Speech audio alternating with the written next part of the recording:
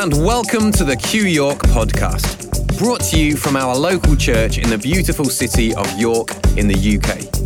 The message you're about to hear is from one of our services, which also feature great live music and relevant movie clips. These can all be found on our blog, so to make sure you're getting the full experience, feel free to head over to qyork.co.uk and select blog to find the relevant content. There's also a huge selection of talks and live music videos on our media page, as well as a donate button if you'd like to show your appreciation and enable us to keep producing free content like this. Finally, to stay up to date on new blogs and events at Q, you can sign up for emails by filling in your name and email address at the bottom of any page on the website. But right now, it's time for the message. Good morning. I hope you are well. It's nice to be sort of back in the sense that holidays are over and holiday seasons, although a number of people are away today. But we have, if you've been with us over the summer, we've listened to some really brilliant messages that we've heard in the past. And they're on the blog if you want to go back to them. But the latest one that we listened to again was one about the search for meaning, where it was about the white canvas. And one of the lines that kept coming through that was, what you see is what you see. And I'd given that a lot of thought since. And then I've sort of arrived at this secondary line, which is when you see is when you see. Because actually sometimes there's those moments where the light just shines and all of a sudden something that you've not seen before just illuminates in your life to the point where you cannot unsee it. It's like, call it a dawning or a revelation or something that you're just like, I've never seen that before, but now I see it so clearly, I don't know how I've missed it. And we've all had those moments where suddenly we see something that we can't believe we've not seen up to this point. And I want to sort of talk a little bit about that this morning. And what I'm hoping is that I can convey something of what I've seen. But if when you see is when you see, it might not be this morning that this is the morning you're going to see it. But I can't worry about that. So we have this expression, don't we, that hindsight is a wonderful thing. And I don't like hindsight. I like foresight. I like to be able to see in advance. I like to be able to anticipate. I like to be able to think, I can see that coming. But so often in life, the reason why we need hindsight is because you sometimes have to go through something to learn what it is you had to learn by going through it. And you also sometimes have to have feedback from different people in your life that you'll do something and they'll tell you, you know, when you did that, actually, that landed like that with me. Actually, it wasn't what you thought it was. And so I think probably learning things and seeing things retrospectively is very, very necessary, even if we wish it weren't. And so what we develop as we go through life is we develop some things that become the stories, that are always the stories we've learnt about our past, about our present, the things that we're seeing happening in the future. And a lot of those become the usual stories in our lives, or what we could call the common narrative. Now, we've talked a lot about a common narrative around church and what it's typically been the usual story in church. But I also want you to realise that that might be very relevant for some of you. In fact, I would say it's relevant for all of us because we all have a God story. But there are also other common narratives that you might be missing, that might be in your blind spots because they're your usual stories. The stories that are always playing out in your life, the ones that seem the most obvious way the world is to you, that unless we start to open ourselves up to the possibility of a different story, they will continue to play out and they will become the dogmatic things that your life just orbits around all the time. And if we start to observe and be really deliberate, what we'll start to see is plot holes in those stories, gaps where we're like, if I really was to question that and pause, that doesn't quite ring true. And part of what Q's quest is about is saying, let's be prepared to ask the questions about the plot holes in all of the usual stories to work out whether actually that's the case. And I mean, you saw on that clip there that they had this story of what this magical scroll was going to uncover.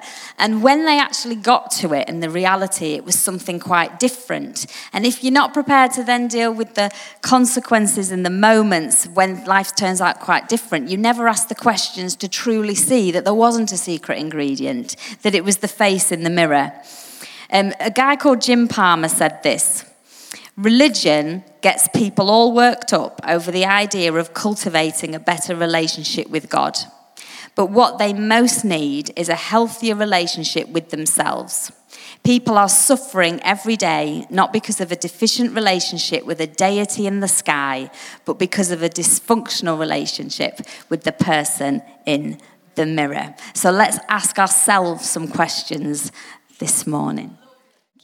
So I had very much a common narrative that I was not very awake to until I was. And that was that the story in my life was that I'm a problem and I'm going to really need saving, and I'm going to have that saving come from outside myself because I'm a problem. So something magical is going to have to happen that saves me.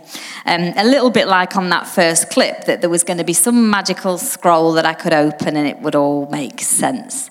So when I was 12, I grew up in church my whole life. My dad had a sort of job in local government, and then he sort of on the side helped look after a church. So there's clear patterns. There's clear patterns that we all follow in life, isn't there? But when I was 12, I invited Jesus into my heart, and he would stop me being a problem, he would remove anxiety, and he would keep me safe.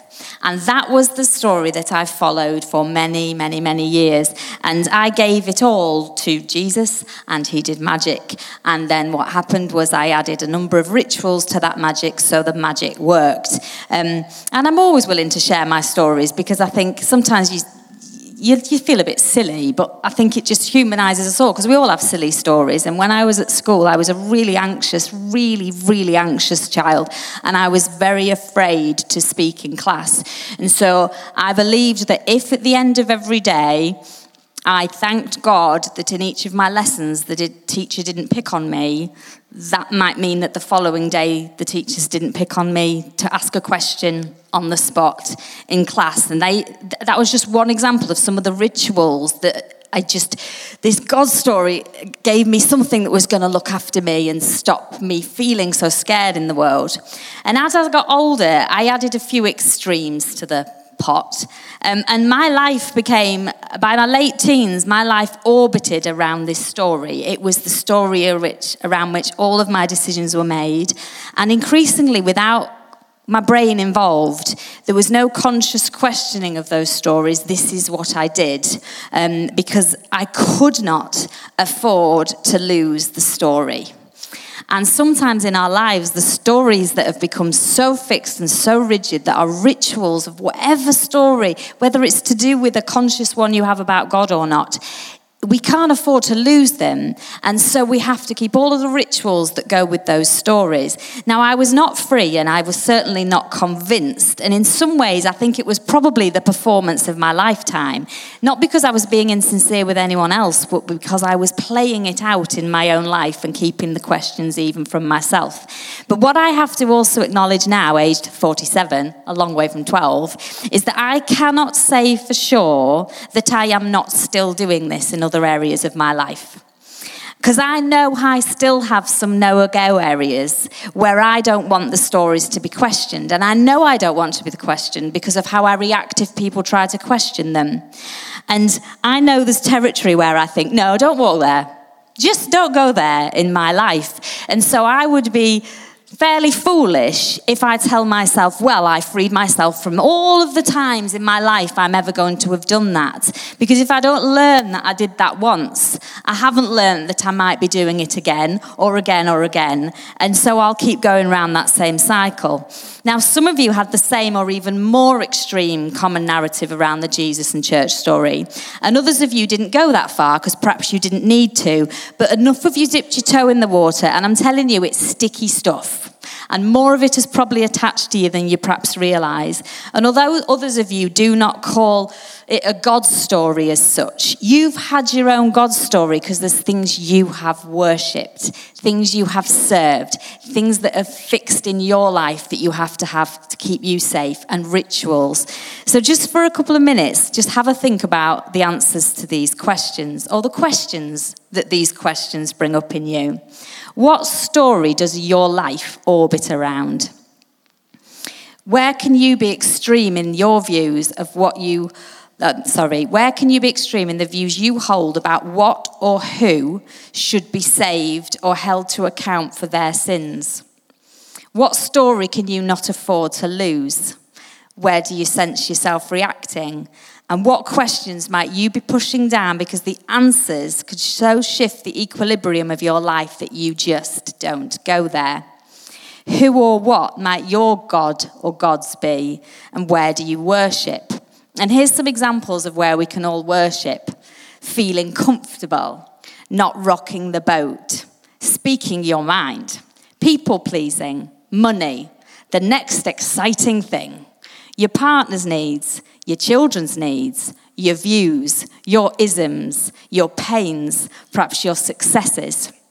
And I want to really encourage you to go away even after this morning and think, where do I serve? Where do I worship? Where are my usual stories? And how is that working for you or not? I have been judged many times in life by people who worship gods by other names, but believe that I'm the only one interested in religion, which I'm not. So let's own it and call it. So, I've misjudged how to file pieces of paper this morning. Now, we can fail to see that we have places where we've handed responsibility for our lives to something that is going to magically happen or not happen without our effort or conscious participation. I had beliefs along the line of, God has a plan. Let's pray about the will of God. Others have, everything happens for a reason. If it's meant to be, it will be. Will it? Who or what is the reason and meaning behind such magic? And why does it bring us such comfort?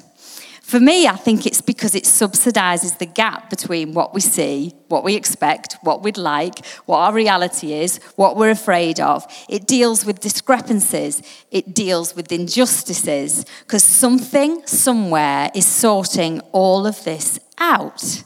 And it might be. But what if it isn't? What if some of the situations you are in are resting on you? Not on the magic of something outside, but on the magic of what's in you, of your ability to see, fully awake, to understand, fully enlightened, and to decide, fully empowered, to do something or to do nothing with wisdom by the bucketful to know the difference. Because part of the all, the Christ story, not just the Jesus will save me story, it's bigger. Because it's the all story, Christ in you. And to me, that allows for partnership. Whatever the divine is outside of me, if that's possible because it's all, partners with whatever the divine all is inside of me, and we get and both, not either or.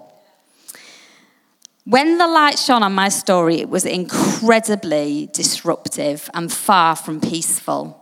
And the real God story of our lives is counter-religion, counter-culture, and it doesn't remove anxiety, it confronts it head on, and it has things to say. Because religion in all forms is going to ask you to discount yourself from the story and expect you to comply in the name of piety and peace. And I am becoming less and less interested in anything of this kind. And I am a great fan of peace and harmony, but it is overrated when it comes at the price it comes at. And sometimes the disruption is the best thing that happens in terms of revealing the truth. We could say so much about that and how the messages come to us in life. Are they diluted? Are they watered down? Who is getting us to believe what? But I have about 8 minutes. So I will just do what I've planned to say. But loads in there. So why do we actually need to deconstruct some of the powerful fixed stories in our lives? It's actually because they're incredibly destructive to us and to others.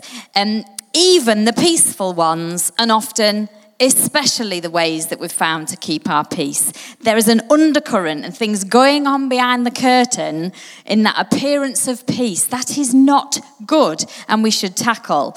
Now in 2007, probably when I'm in my 30s by now, this is when my absolute narrative came crashing to the floor, and it had been building up for a few years, to be fair.